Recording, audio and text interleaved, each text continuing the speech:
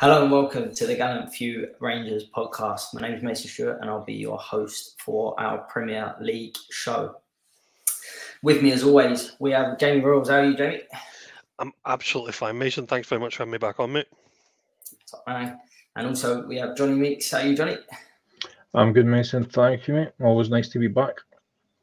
It is, and it's another jam-packed weekend of Premier League football. Feels like, I don't know why, it feels like quite a long time. That international break was dragging towards the end, so it's good to have the football back. But Jamie, let's start with the biggest game, or what was called the biggest game of the weekend, but I think you will agree with me, it was a little bit of a disappointing 90 minutes. There was obviously a lot of talk about it being the early kickoff on Saturday, and I think that's a really fair point. But what was your thoughts on the game? Was it a fair result in the end? Yeah, I think anybody going to the Etihad would welcome a point. Not many teams go to the Etihad and hope to get a point, never mind actually hold one and get one. If I'm honest, I think the half 12 did affect some of our players. I don't think it affects the team overall. Let's take this myth away. It's not the fact that you having to kick off 3 hours earlier. Your body doesn't change. It's all about the preparation that goes with it.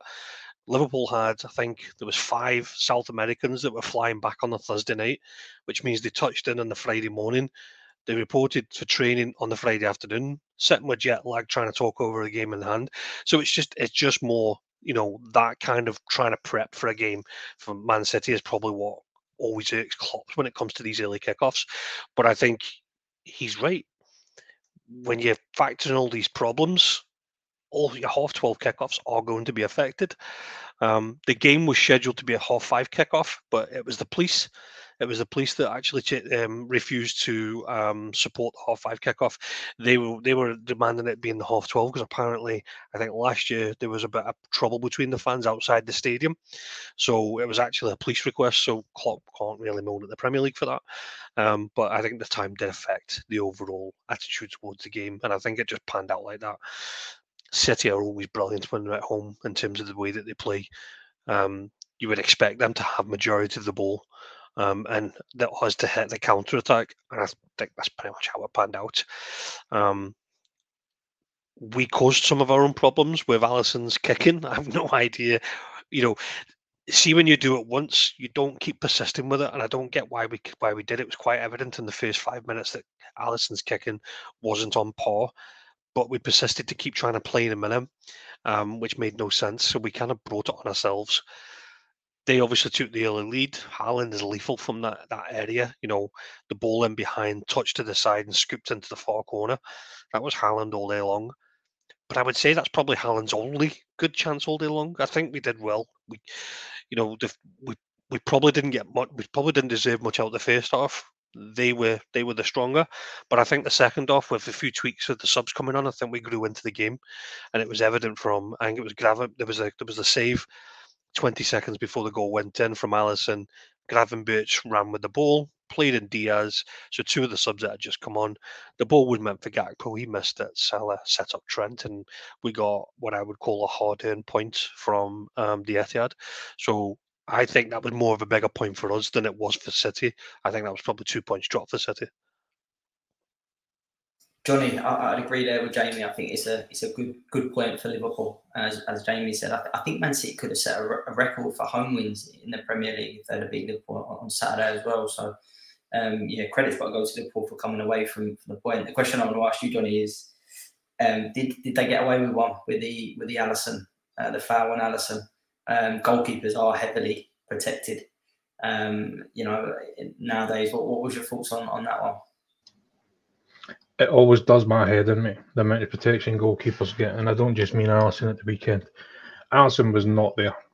I don't think he was on international duty. I reckon he was away for a 2-week bend at the Ibiza with his mates.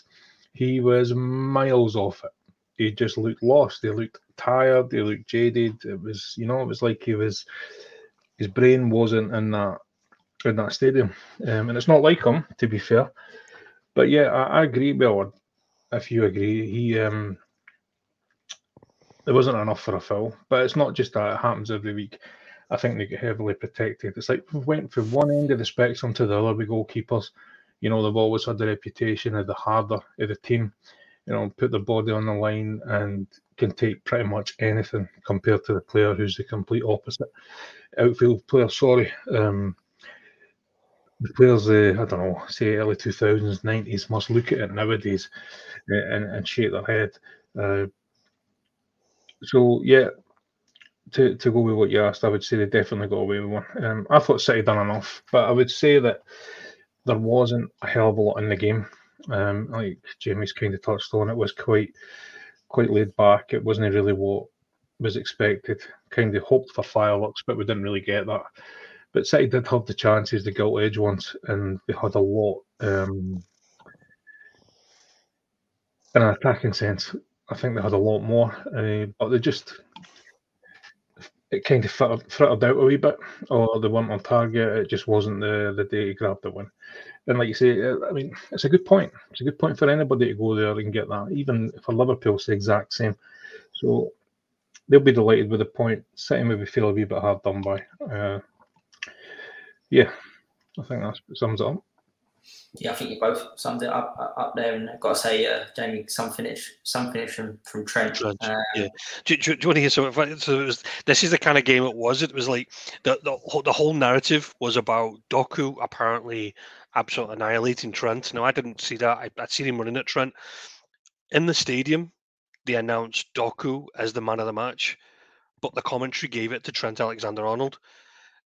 It kind of shows you actually that it was one of those kind of games where it was just you could make a case for both sides, and it was no real winner because actually Trent was probably the best. He had the highest interceptions, the highest tackles, and the highest passing accuracy in the whole of the game. That's not bad considering that apparently Doku run things around him all game. So it was kind of one of those ones. It was fighting fire with each other. It just didn't live up to what we expected it to. I don't think Doku ran rings around him, but what I did notice a hell of a lot was Doku got a stupid amount of space. He was free on his own, God knows how many times, and that's Trent. But Trent has to cover that. I don't think he did. So I'm not saying Trent had a bad game, but I still think that on a better day he would have got punished a lot more than he did. And I think for the goal that was ruled out, whether I think it was a goal or not, I actually think it was right of VAR because actually it was VAR doing properly because the referee gave the free kick and VAR said, well, that's the referee's opinion. There's not enough there for us to intervene. So they actually didn't intervene and they let the referee's decision stand, which was no goal. That's how you accurately use VAR. And I know you guys are probably laughing at that, but yeah, ref called it. Has he seen it?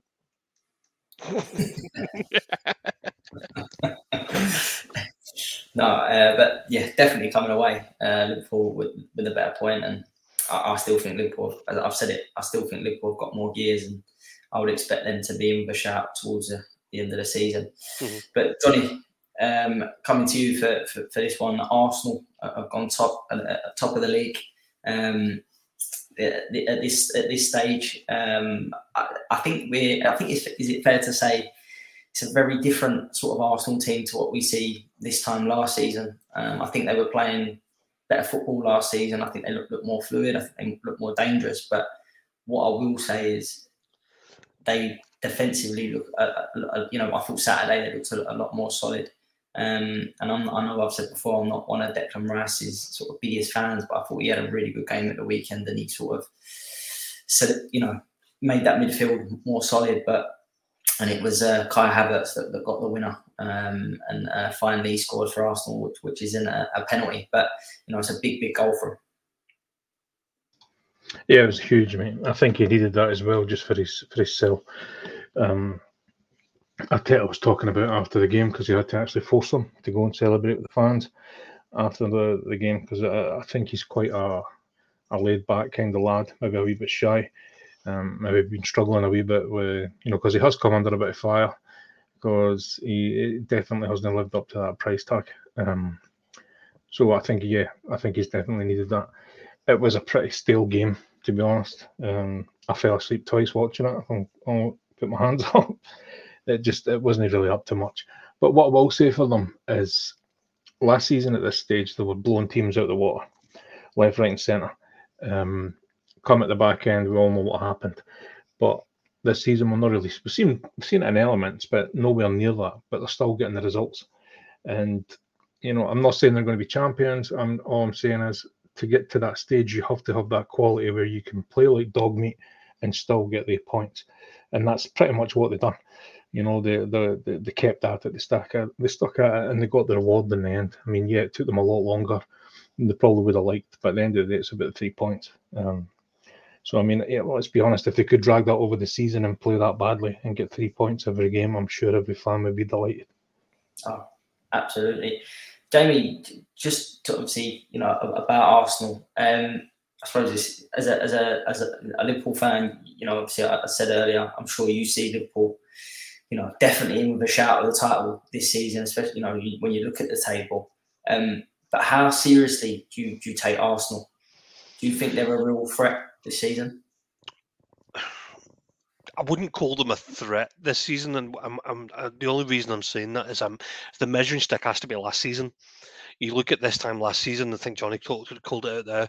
I think up until the international break for the World Cup, they'd pretty much won every single point. I think they only dropped 2 points by the end of the year. They were blowing teams away. This has a very different feel about the current Arsenal team, and they've only made a few tweaks. They've brought Declan Rice in, and they've obviously got a new goalkeeper, but it feels like a different. There was a graphic that they showed in Monday Night Football yesterday, and I think by this time last year, in the season, Arsenal had scored double what they'd already scored by this time in this current season. So they're not blowing teams away. Martinelli hasn't really hit the floor in terms of goal scoring yet. Jesus has obviously been injured. Nketiah by this time last year had already got 4 goals or something. I think he's had his hat trick, and that's about it. So there's a very different feel about them. But I think they're only top by default because Liverpool and Man City played each other at the weekend.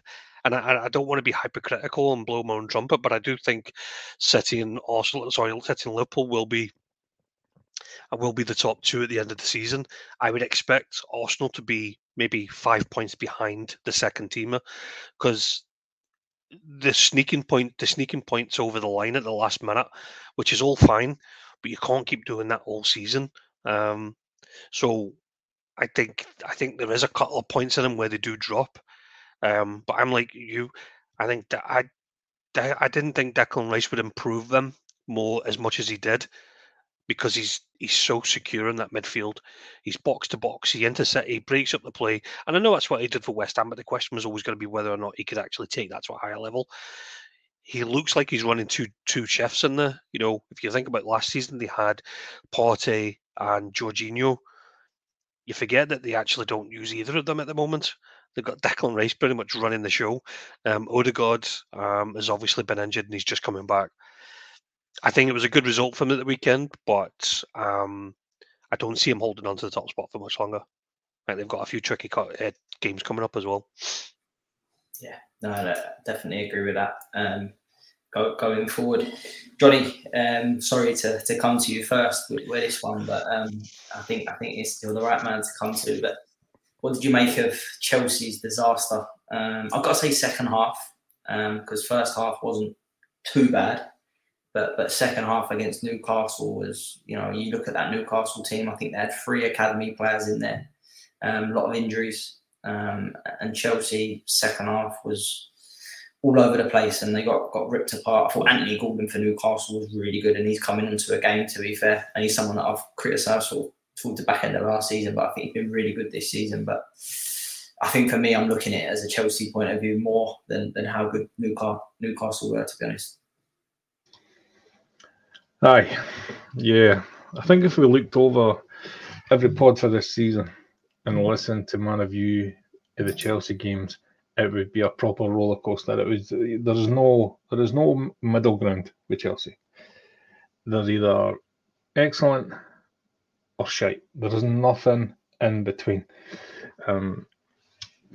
As we've seen, they went. What was that? I don't know where we are now, but that was a good run of games, and they were playing well.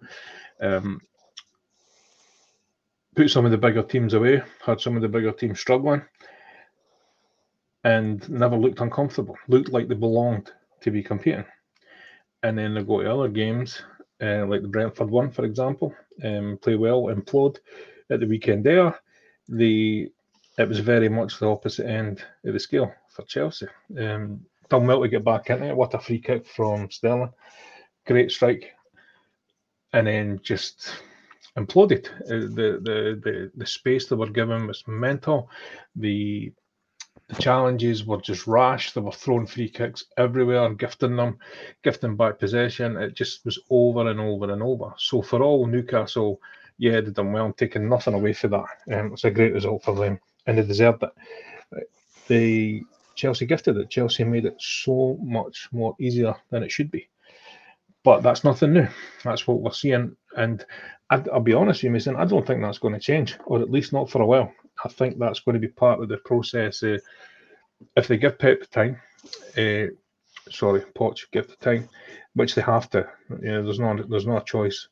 Give Poch the time. We're going to see this for a while.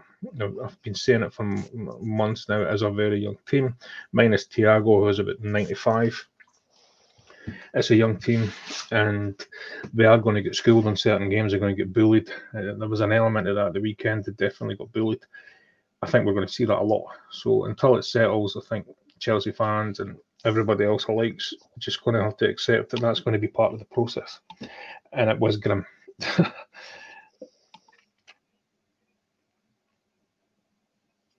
So dense, slow loading up there, but yeah, I think Johnny, you say that right. I think, yeah, my brother's obviously a big Chelsea supporter, and he was speechless Saturday night. But he said exactly the same as you, Johnny. He said we're rather very, very good, or we're very, very poor, and this is going to be the problem. And I think, to be honest, that summed up, Jamie. I think that sort of summed up Chelsea's. For the last since the new owner's gone in there, to be honest, I think they've made some really good signings, and I think they've made some questionable ones, and it's just been a bit scattergun. And I think the performances are exactly the same. Yeah, but I think there's something different about this one at the weekend, and I think Johnny just touched on it at the end. For all that Chelsea have been, they've been utter guff at times, but they got bullied at the weekend.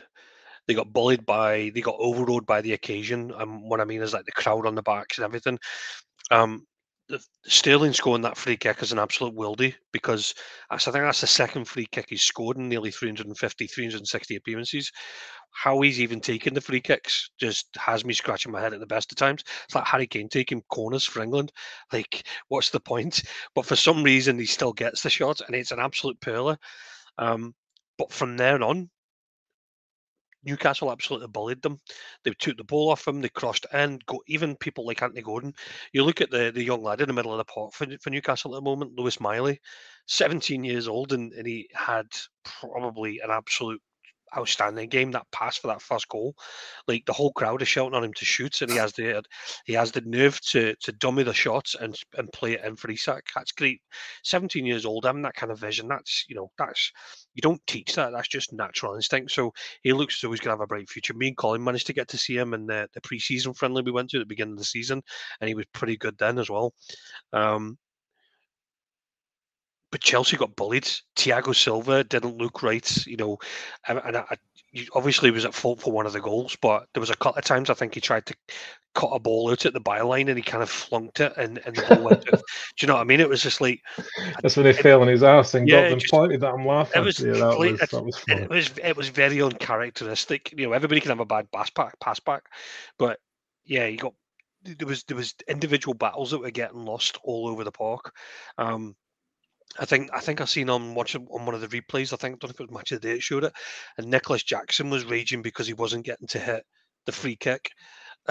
Yet Sterling puts it in. So it's like all those internal little things are still going on. The fact that Pochettino was up in the stands didn't help either.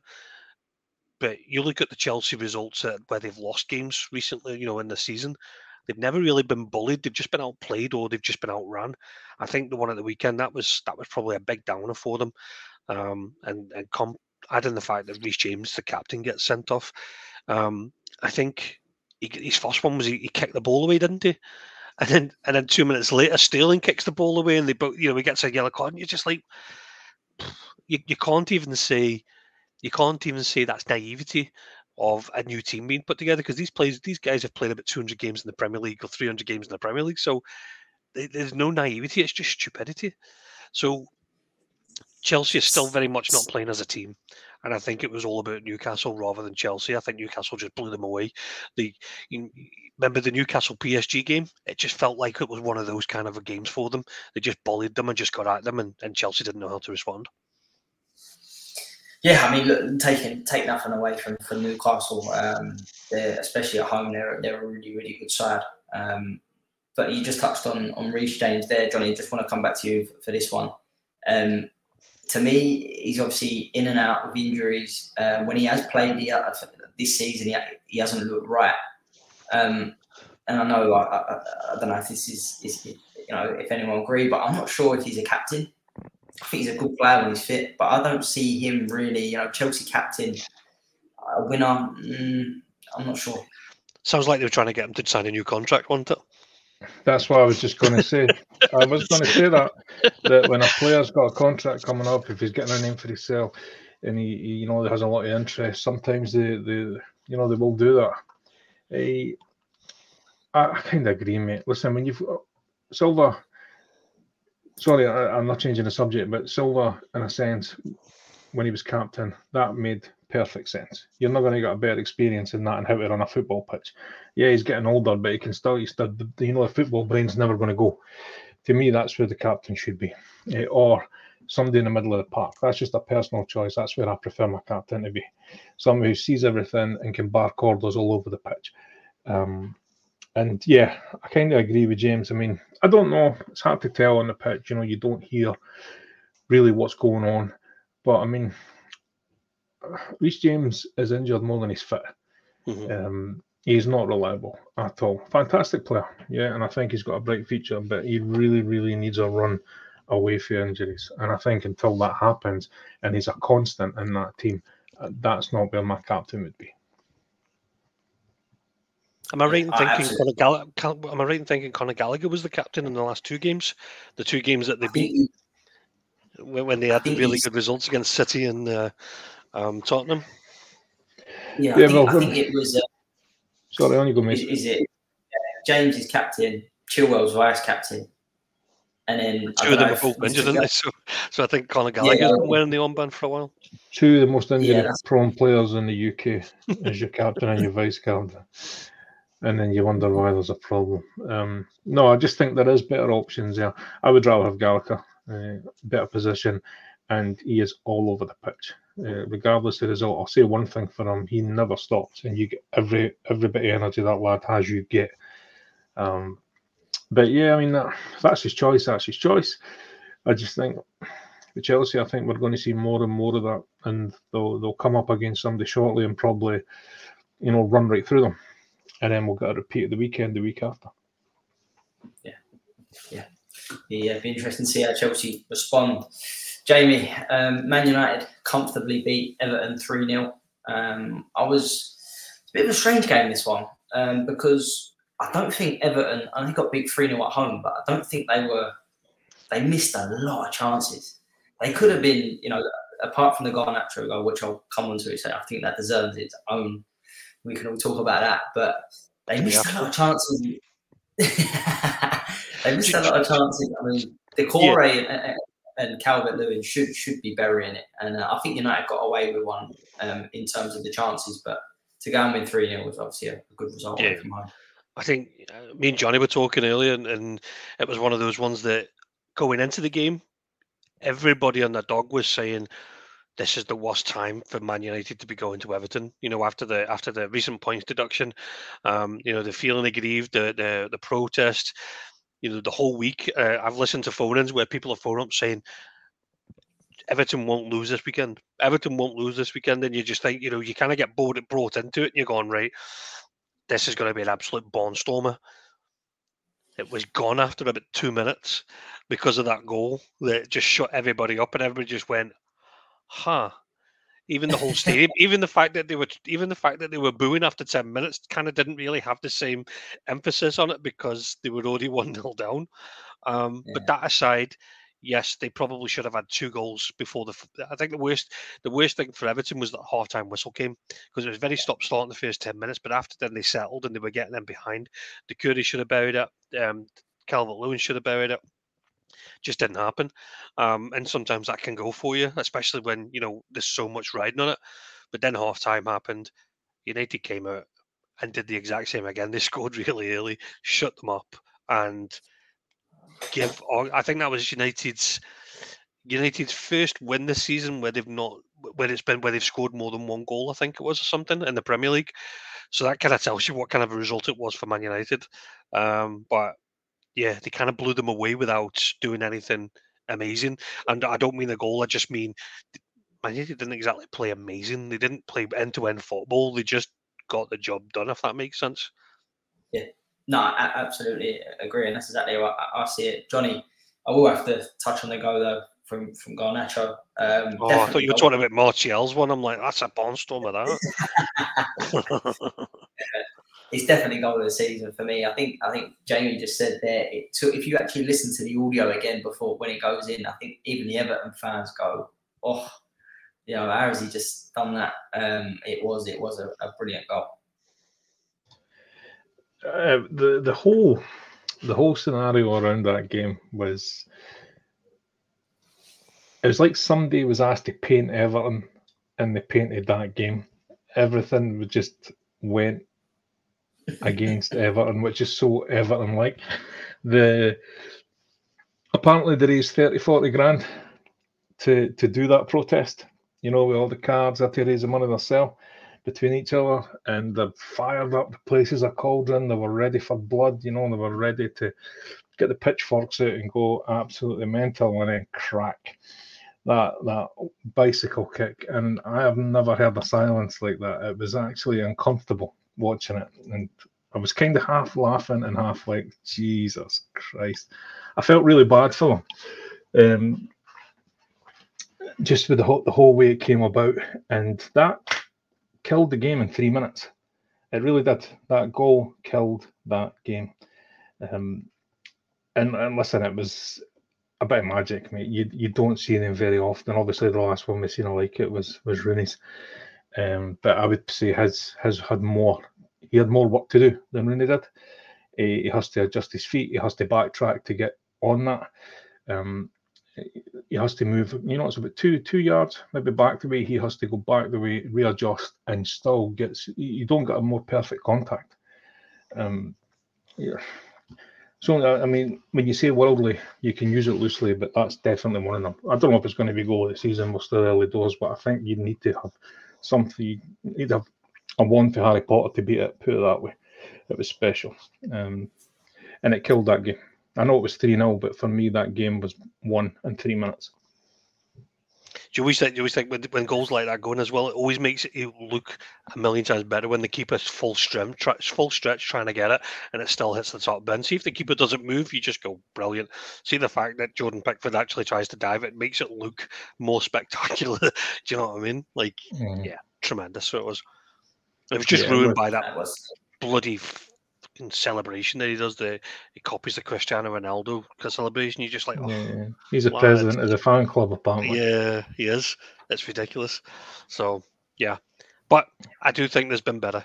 I don't think that's the best ever.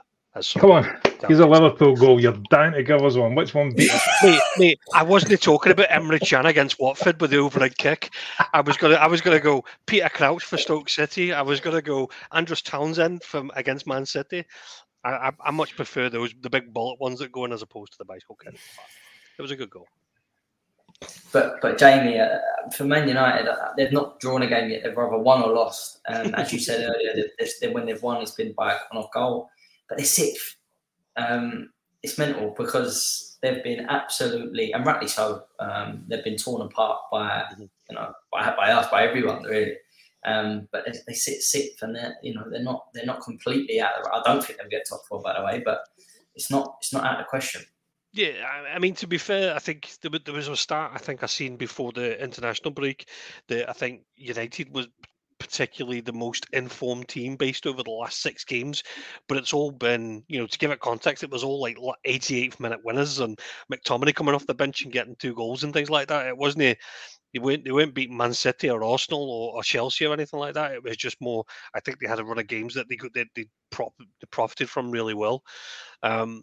I had Man United done for. I got sucked into it. I thought Everton were going to blow them away. I thought Everton were going to, just tore into whoever it was up in front of them in that one game, and it just so happened to be Man United. So I was humbled by actually how well Man United did. Luke Shaw came back for his first game from a lengthy injury, wasn't troubled. The boy Dalot has been stop-start this season, wasn't troubled. Harry Maguire looked, pretty decent. They just had a good game really, and even then, as you said, like people like Martial got a goal. People were pitching in. It was a really good 3 points for them. I'm not really sure what's happening with Marcus Rashford's hair. I mean, who goes into the barbers and asks for a ginger? I don't get that, but yeah, it was a big 3 points for them. It was, and again, with Everton, Johnny, just last bit for them.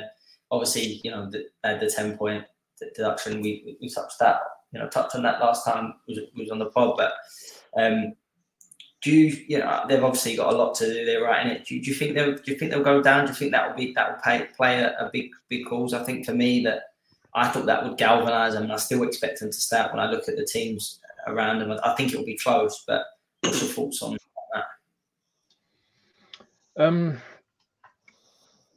I think it probably did galvanise them, Mason. I just think the way that game went so early, that's what changed it. It crushed them. I think Everton are very much a team who need that home support behind them, because it is a fiery place, and they do definitely get behind that team, and I think they rely on that. And it just, after that, the place was it was completely flat for the entire game. I still think, I know, looking at the way the league is now, right, and I know what I predicted pre-season, but the way it is right now in this moment, I would say they're probably still going to have enough to wriggle out it, simply because there is worse teams in that league.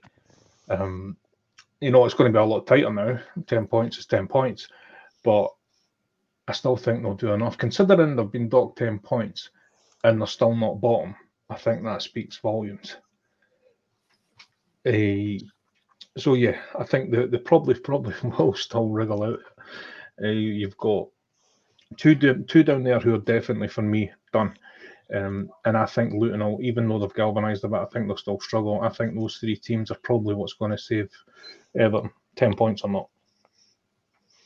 I think the key to this whole, I mean, we said last week we fully anticipate Everton to survive this, but I do believe they're going to have a lot of heartache before then, because if you look at the fixtures in December, so they're away to Forest on Saturday. Forest have been banging at least 2 goals in the last 5 out of the last 6 games. They've scored at least 2 goals. So you think they've got the work cut out there. Then they're at home to Newcastle. That's not an easy game. Then they're at home to Chelsea. You would anticipate Chelsea going to come up and finally get some kind of, performance. They're away to Burnley. Then they're away to Spurs. They're at home against Man City. And then I think they finish up at the end of the year away to Wolves. That's 7 fixtures that you think, only looking at one of them, Burnley, away maybe, but even again, it's away. You think, so I think they're going to have a lot of heartache before they actually get through to the end of the season and get themselves safe. But 3 points at the weekend would have done them big time, because it would have projected them a little bit higher. The fact they didn't get anything from the game, you've got to start looking down the line now and going, right, where can they actually pinch those points from? I'm looking at probably one out of the next 7 games that they're realistically probably going to be a favourite going into. Yeah, that's the thing. That 10 points has definitely dragged them right in the mix. They're in it. They're in it. I agree with Johnny. I think there's worse in the league. They're in it, and they need to get points and more back. Jamie, coming to you then. Spurs, very Spursy. That's 3 defeats in a row now. They've obviously got a lot of injuries, suspensions, and it's all coming home to roost. Aston Villa on the opposite, you just got to praise them. I thought they look good again at the weekend, solid. Emery, so underrated. I think we've said it on here before, but what did you make of that one on Sunday? Obviously, all the VAR calls, but for me, I don't think there was any in there that they got wrong, to be honest with you. No, I think Ange Ball is 100% over with, thankfully. To win the Manager of the Month 3 months in a row for your first has obviously come back and bitten him a little bit with the. I think they said that it's the first time they've lost 3 in a row after winning Manager of the Month, so they're breaking all the wrong records now. But that aside, I think the weekend is a perfect summary of actually how well that squad is. Nobody at the start of the season said Tottenham will win anything, because we always expected them to struggle, because they've got a good starting 11, but then you've got to go deeper than the 11 and look at what the backup is, because they're ultimately going to get injuries. And I think there was a narrative I'm watching before we come to watching on Sunday's game, and they panned to the players, and they were like, look at the injury list. 3 of those players were there because they got bans, not because they were injured. You go back to Romero's ban, and they've shot themselves in the foot. I feel like the 2 serious injuries are the boys Van de Ven and Maddison. You would arguably say Maddison is the biggest one, because he's so effective on the ball, and he plays so many players, and he's always at the forefront of all attacking football that Spurs do. So to kind of take him out of that is always going to be a challenge. The Son has blanked for 3 games in a row after getting his hat-trick, so he's obviously suffering, and I think he's arguably suffering because he's not a number 9. He plays naturally on the left wing, and he's been asked to play up front, and it's a completely different style for him. He doesn't come deep, he stays up front, tries to run in behind, but when they don't have the dynamism from the midfield running through, you've got people like Højbjerg and Saw, who are naturally defensive. They're missing a trick. The one person I do feel sorry for is a lad Benneker. When they had him on loan, remember when him and Kulusevski first played for Tottenham, they were brilliant. Everything went through them, and he got that bag of injury, the ACL. They brought him.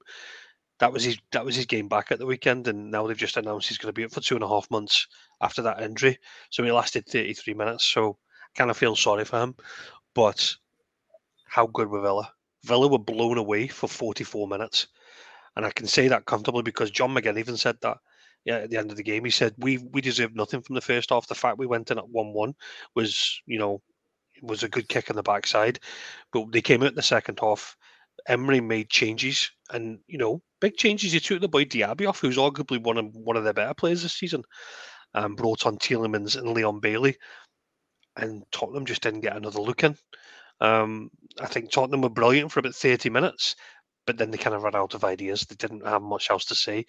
And then Villa turned up, and I thought probably one of Villa's best 3 points they'll get this season, that was.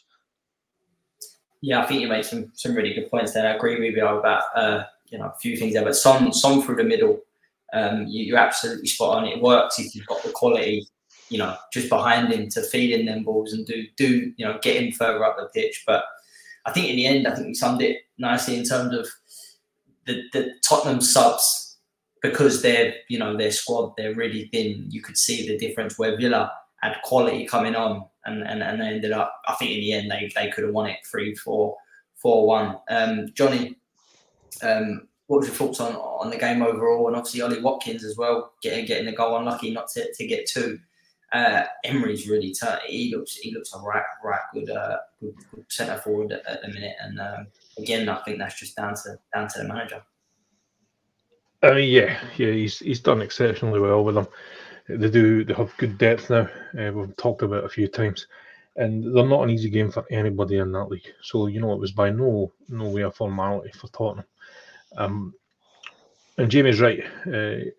From a Spurs point of view, they do have really poor squad depth. What they have to cover if they do lose the big players is nowhere near what they're coming in to cover. So, I mean, the 2 lads that are out, both new signings, and had both been excellent, to be fair, and were a huge part of that surge in Spurs starting so well. So that is a big blow for them. I mean, we'll give them that, but 2 players shouldn't be enough to see a team, start falling really fast. It doesn't mean that's going to be every week, though. I didn't want to jump the gun on Ange Ball just yet. There's still plenty of time for him to get it back under control. I do think, though, he's maybe a wee bit too bold for his own good, Postecoglou. We've seen it with the changes and the way that he's done things. For example, when in the Chelsea game with the highest line ever known to man, and persisting with it, maybe a wee bit. It's not arrogance, maybe just a wee bit stubborn. To be fair, and to change things. It's my system. It's going to work. It wasn't working. It was clear it wasn't working. And at the weekend there, he made 3 changes in that midfield. For the team it lost to was Wolves. So he brings in, let me think, Lo Celso, Bentancur, and Brian Gill. So that's 3 players, and not one of them has started the game this season.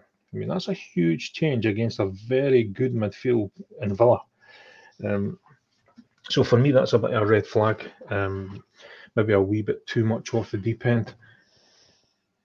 I hope the boy comes back quickly, by the way. Bentancur came back today that injury is actually ligament damage, and he's been out for a long time. Now he's going to be out for a month, which it's harsh for the lad. I feel bad for him. But I mean, I think for Ange, it's all about learning how the Premier League works. I think in Scotland, you can be bold like that if you have a squad equality that's streets ahead of the rest of the league, minus the Rangers. They do have a huge advantage in terms of personnel and expenditure. So they can afford to do that. They can get away with that. That doesn't work in the Premier League. A bottom 3 team will punish you in the Premier League if you try that. I think that's what we're seeing with Spurs. But I do think he's a clever manager. I would hope he would learn that, changes need to be made, and he has January to try and shore that up a wee bit. I think now he needs to just take it to January and try and pick up some points and not let it free fall. Yes, but I think they're in a good place still, Spurs. I know they lost 3, and they will get a bit of criticism, and rightly so. But he's done a decent job. It could be four losses in a row. They've got Man City away on Sunday, so Man City away on Sunday will be. Obviously the fans are still with him, and I think while the fans are still with him, he'll have all the time in the world to implement whatever it was. Going into City, as I said, if they don't beat City at the weekend, or they don't come away with a point, that's 4. Then the following week, they're at home to West Ham, which is another London derby, and then they're at home against Newcastle.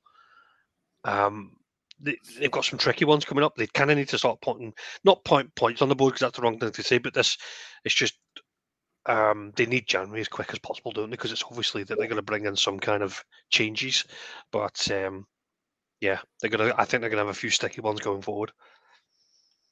Yeah, they've definitely got a tough run of fixtures, as you say, coming up, and I think it will be interesting to see another defeat 4 and how they sort of respond from that. So it'll be an interesting one next weekend.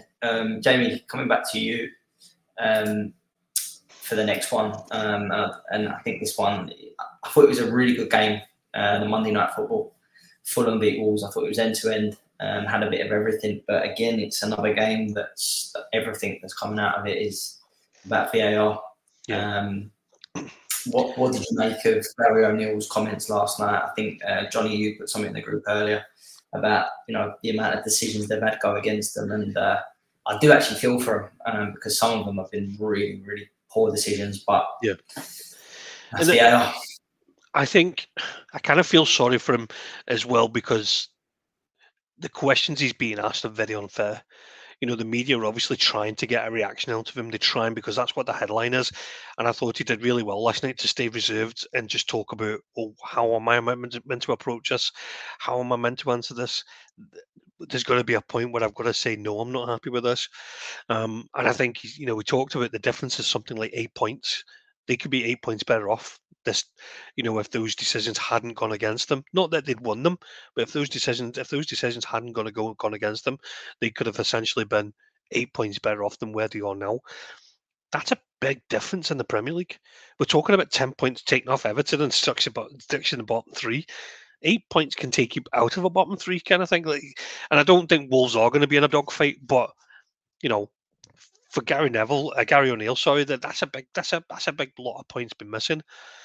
And scale it back. Nobody looked at last night's fixture, Fulham v Wolves, and when that's got 3-2 written all over it, that's going to be a barnstormer. It looked a bit of a dreary one that you think, right, Fulham need to get a point on the board because they've went a few games without any points. Wolves is always a bit. I think they won the last game out, didn't they? And it was a bit, continuing that run. To finish the way it did 3-2 was, a bit of a head turner. But then you look at it, you dissect it, you go, look at the penalties that were given. I mean, there was a couple that, naivety from tackling in the box, shall we say, from the defenders, you can argue with. But that last one, that's never a penalty in a million years. When it happened live, it looked a penalty because of the camera angle. But see, when they showed you the replays and you see he gets to the ball first, the leg's planted, and the attacker runs into the standing leg. Well, that was what happened when. Do you remember when Newcastle got the penalty against them in the last minute and they got an apology for? That's exactly the same thing, and it was absolutely. I think.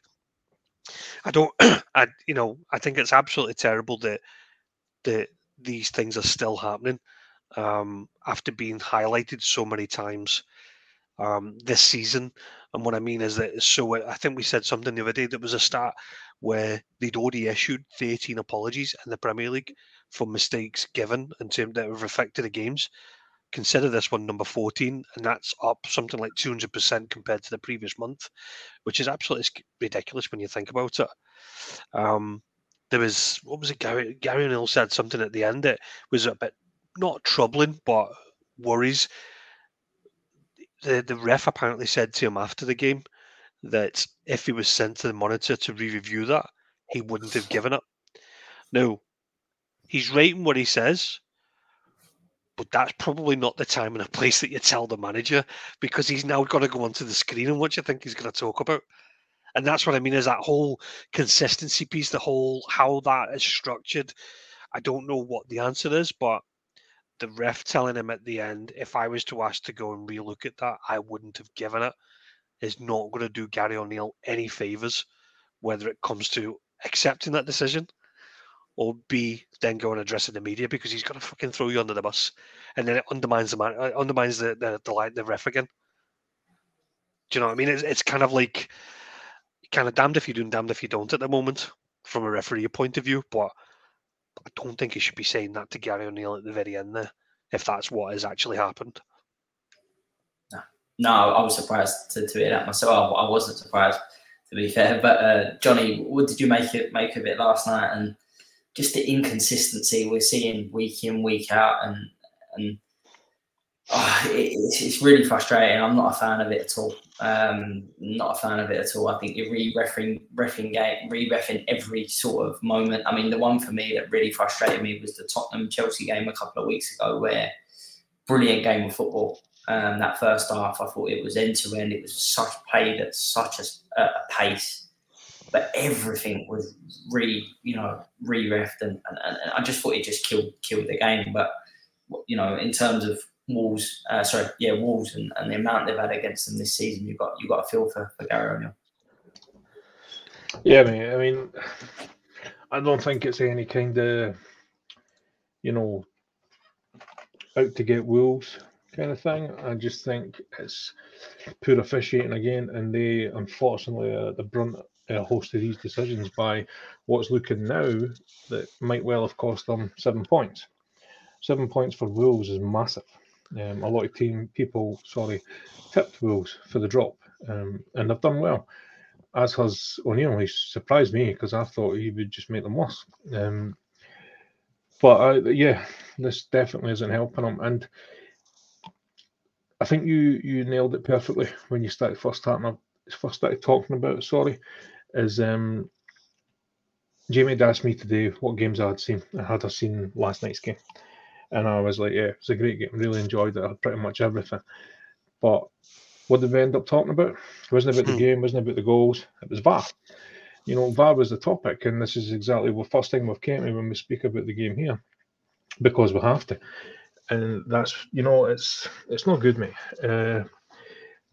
And it's very much that. Again, like you said, re-referee in the game. You hear whatever audio does get released, especially the Wolves ones that we've heard so far. You have these extra officials in VAR. They're not suggesting. They're telling the referee what the problem is.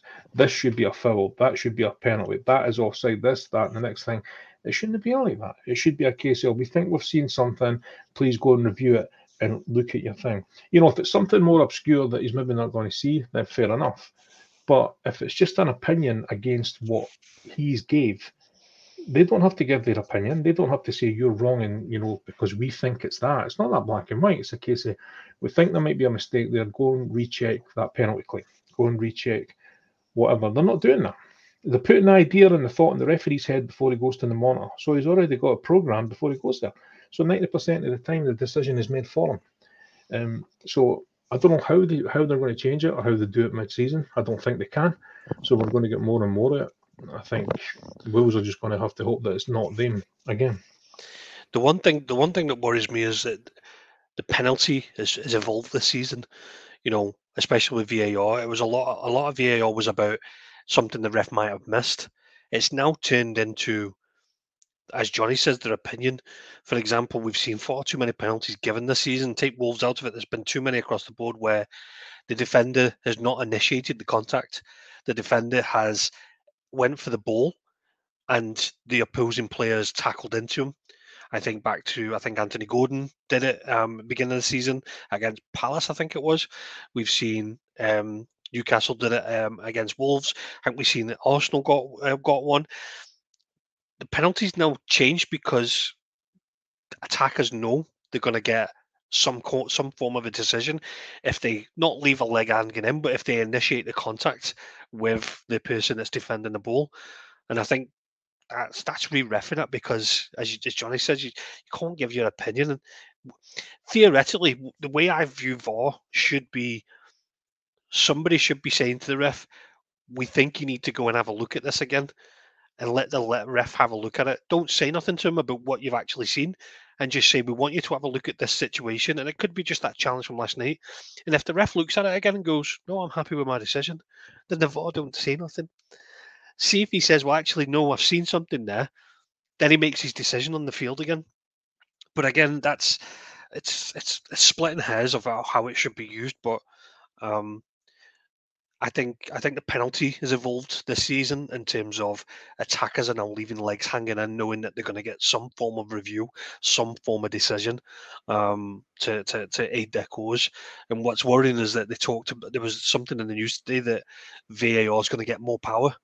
VAR is going to start looking at second yellows.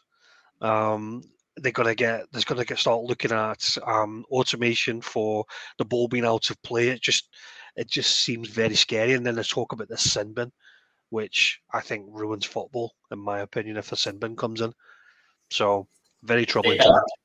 They are just ruining the game for me, though. They're just. Yeah. If I had the opportunity to never go into VAR, if you said to me, just don't ever go into it, and you just have, the linesman still getting offsides wrong, referees still getting. Football's always been like that. It's always, there's always. But now I just feel like it's just. I think you're putting young kids off it. Yeah, I think we said it recently on a previous pod that the argument is skewed a little bit because the stats say that VAR works 97% of the time, as in like it gets 97% of its decisions right. But compared to before VAR to where we are now, the correct amount of decisions given has only risen by 2%. So for that 2%, we've actually put ourselves through all that heartbreak of changing how goals are celebrated, changing X, Y, Z. I don't think that's right. I don't even know 97% right. That sounds wrong. Yeah.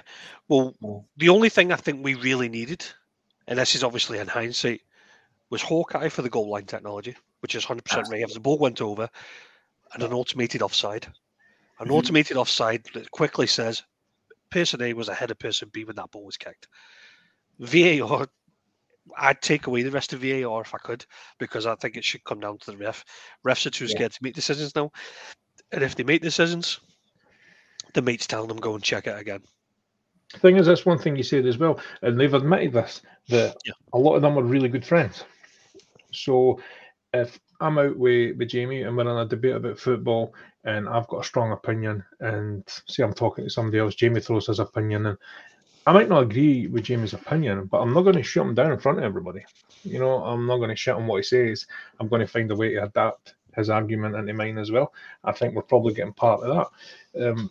I think it is dangerous. I think they've oversaturated it, and they're just going to keep adding more to a point where, like we've mentioned a few times earlier in the season, where they kill everybody emotion in the game and it becomes almost robotic. And I think when you do that, you strip a huge part of what football is. You take it away. Yeah, absolutely, Johnny. And we've all got it. All football fans support teams, but see, when we score a goal now, it's a case of in the big games, you're not celebrating the way it takes it away. It kills it. It kills it. It's not good. What was the game the other day that had 3 offside goals in it? Is it the Tottenham? Son scored a hat trick, but all 3 were offside. Now they were all correctly offside, but his natural reaction there was to look over the line and see if he's off, rather than run away and pull away. Yeah. They all do it. I think Torres don't go offside. That's part of the reason they lost, is because Hussein Min can't read the line. I was fuming watching that game. Honest, I was spitting. I've never seen a player read the line. It wasn't just the goals either. He was offside constantly. But so that wasn't VAR's fault. That was him. He's not so used to playing a number 9 role. He's not used to being so high up. He's normally one running in behind, coming up behind in the number 10 role. So, yeah.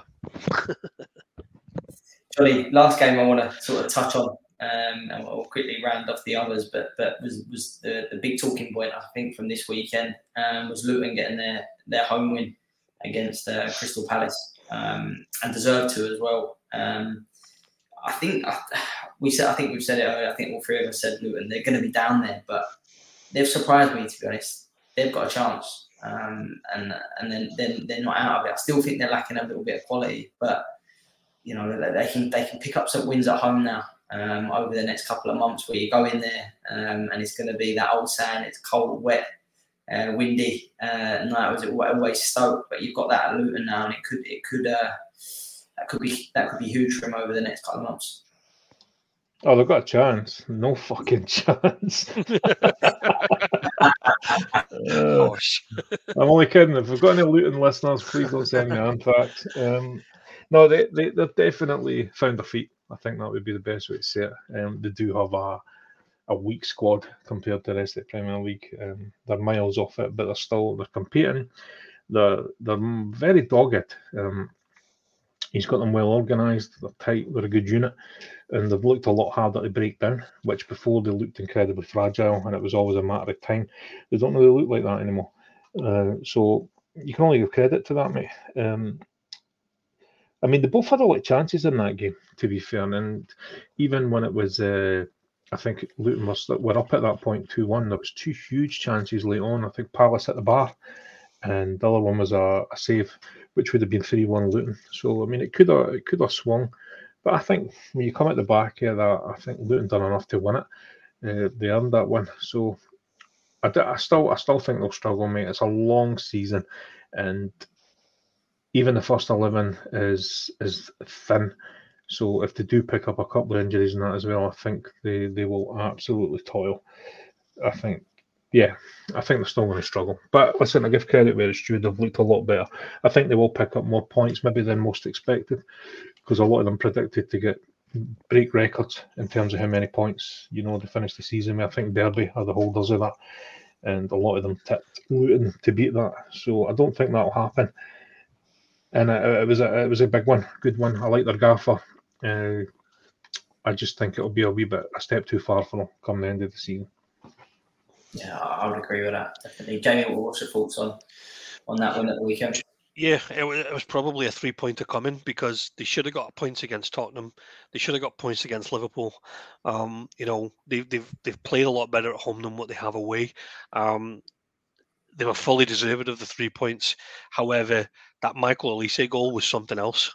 That run on the wing to bend in was very Salah-like, as that's probably the best play that I can give it. That was very Salah-like, and to come in off the right-hand side on your left foot and scoop it into top net, it was an outstanding goal.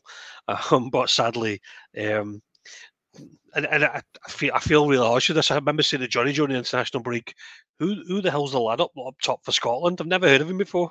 They're like Jacob Brown, and I have no idea he played for Luton, and all of a sudden he pops up with the winner at the weekend. I'm like, that shows you how much I do, doesn't it? But yeah, apparently that's like only his third goal or something and X amount of appearances for them. So it was obviously a long time coming for them.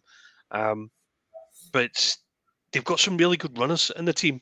The boy Chong, I remember when he came on against Liverpool, he completely changed the dynamic of that game for them. So yeah, I think the 3 points were coming. They should have had 3 points against Liverpool. They should have got a point against Tottenham. Palace have had really good clean sheets recently, but they've always got a slip up in them any time soon. And I think it was a welcome 3 points for them because I think this weekend they're away to Brentford, which is a tricky one for them, and then they're at home to Arsenal, and then they're at home to City, and then they are away to Bournemouth. So not 6 pointers, but got a couple of 9 pointers coming up that they probably need to try and get something from if they're going to stay in the league, and prove us wrong. But it was a good 3 points for them, definitely. Yeah, big win for them. And Johnny, just the last sort of point of this week's show, it was away wins for West Ham away at Burnley, Brighton away at Forest, and Bournemouth away against your favourite team, Sheffield United. Out of that lot, was there anything there that sort of stands out for you? Obviously, I think Bournemouth scoring 3 goals, I'd probably have to go with. Yeah, I mean, I expected them to win. I predicted that, mate. I just think it's not that I'm not a fan of Sheffield. I have nothing against Sheffield. I'm just not a big fan of Paul Heckingbottom. And Bournemouth have looked decent. I mean, they're another team that have, they've done reasonably well. They started okay. I thought Brighton's was a good result as well, mate, because I thought Forest would maybe pick that, because Brighton are a wee bit hot and cold. I thought Forest might get something out of that game, and they had a red card as well. So I thought that was a decent one as well. Close game, but still a good 3 points to get away from home. So yeah, pretty much those two, mate. I think that's Sheffield United. Is that name rock bottom? It is, isn't it? I just want to check myself so I can smile. Oh no, it's not. I bust my bubble. Burnley. I'm forgetting. Yeah, I'm forgetting everyone. I'm forgetting how bad Burnley are. Yeah, Burnley's a head scratcher. I really expected something for them. Burnley played well at the weekend as well. It's just that big row of red L's, mate. I mean, I didn't expect them to set the league alight. I just thought they would be competent enough to be well clear of relegation. And no, not even close. Yeah, I think he would last. How long do you think they would give company? Sorry, I didn't mean to steal your job, Mason. How long do you think they'll give him at that rate? I think he's got a bit more time, but as you know, it's a ruthless sport, isn't it? And if they go into the next sort of, they're going to January without. I think the pressure's January. The pressure's January, isn't it? Yeah, then plus they're going to want more money. I mean, do you want to throw money at somebody if he gets to? I mean, there's every chance that he doesn't pick up a point until January. I mean, if I had said to you pre-season, Burnley get 13 games in and don't have only have no wins on the board and only 4 points, you wouldn't have bought that. No. So, yeah, it's curious. Here's one for you. Sorry, just there was the Bournemouth game. So the lad Clivert, I heard a question on one of the radio shows and I never heard the answer to it. But the question was that Clivert became the 7th player, the 7th son to score in the Premier League, where his father has scored already in the league. So I've been racking my head trying to think of who the 7 are, and I can only get to 4. So I've got Clivert and Clivert, so Patrick Clivert and his boy. I've got Ian Wright and Sean Wright Phillips. Then you've got Ian Wright and Bradley Wright Phillips. So that's because Bradley Wright Phillips played for Man City as well. So that's 3. You've got Paul Ince and Tom Ince. And then I get stuck. Apparently there's another 3 and I can't think who it is. It's not appearances, because appearances would be a lot more. You've got the Kasper Schmeichels, for example, but apparently these are goals scored. What about Haaland? Oh, yeah, of course. So that's 5. Haaland and Haaland. I've been racking my head for days trying. I think it was Monday morning I heard it. I've been sitting there thinking I can't figure this out. Yeah, that's a good one. That. Well, I think the Bradley Wright Phillips and the Ian Wright Phillips and the Sean Wright Phillips will be the conundrum one that people don't probably remember because what about the obviously lad? Played for Chelsea. Furlong. Two of them played in the Premier League. Did they? Paul Furlong and I don't know if he scored though. I remember Gus Poyet's son played for Tottenham as well, but I can't remember if he scored. One to think about. I'd probably get the listeners involved in that one if they can think of who the last two are. It was something like Darnell, something like that. I don't know if he scored. I need to check that. I need to cheat, but I know they both played. I bet there's a lot that played. Yeah, there's a lot more that have played because, as I said, you've got the Poyets, you've got the Schmeichels, for example, and stuff. But apparently there's only 7 that have actually scored. Father and son have both scored in the Premier League. There we go, listeners. There you go. Yeah. Just to throw that one in there before we moved on, because the Clivett lads, obviously another one for the stats. But just Jamie, just to sort of round it off, and we'll just finish on the Burnley. Johnny's point on Burnley. A couple of my mates were West Ham fans. Went up to the game Saturday and said that they robbed it in the end. I watched it. They absolutely got out of jail. It was literally the last goes. And you know what? They only got out of it because of the lad up front, Kudus.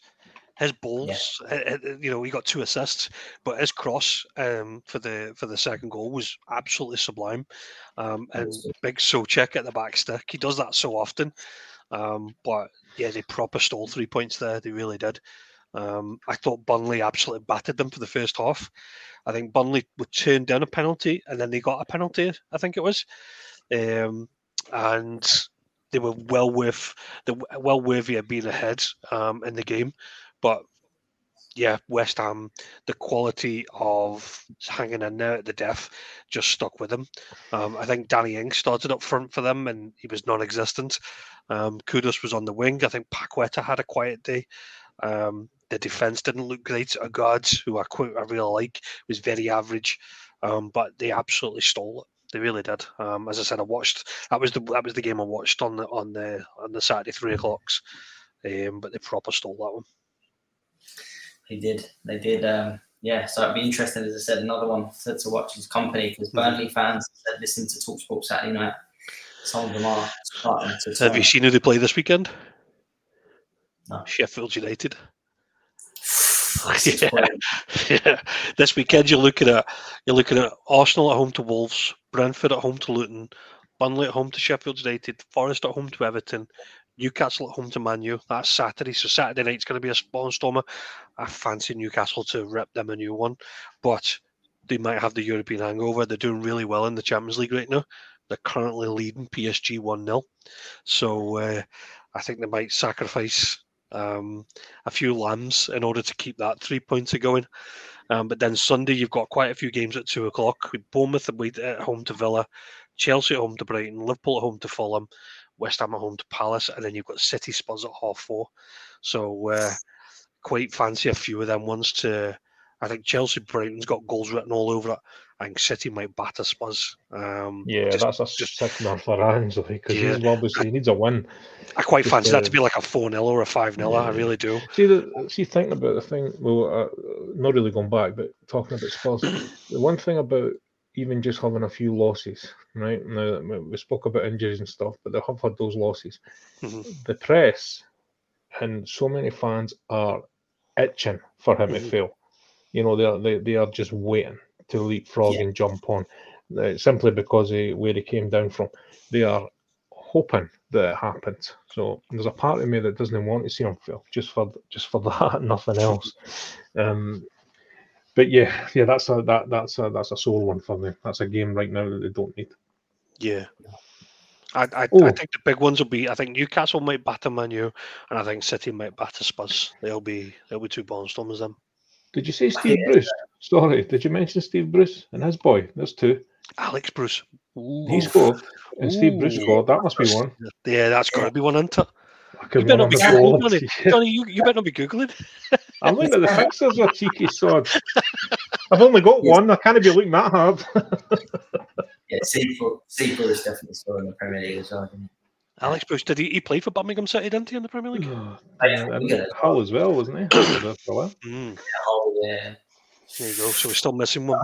Yeah, no idea. Well, if anyone else can get it in before we work out, that'd be appreciated. Our missing duo.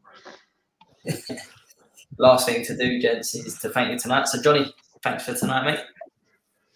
You're most welcome, and thank you. Always nice to be on. Good luck to Sheffield United at the weekend. No, I'm only kidding. Thank you, mate. Thank you. What's up, man? Jamie, thanks as always. As always, Mason, thanks for having me back on. Nice one. And we will be back on next week to go over some of our predictions. We've come out there. So everyone put on Spurs to nick a 1-0 win. But as always, take care. Thanks for listening.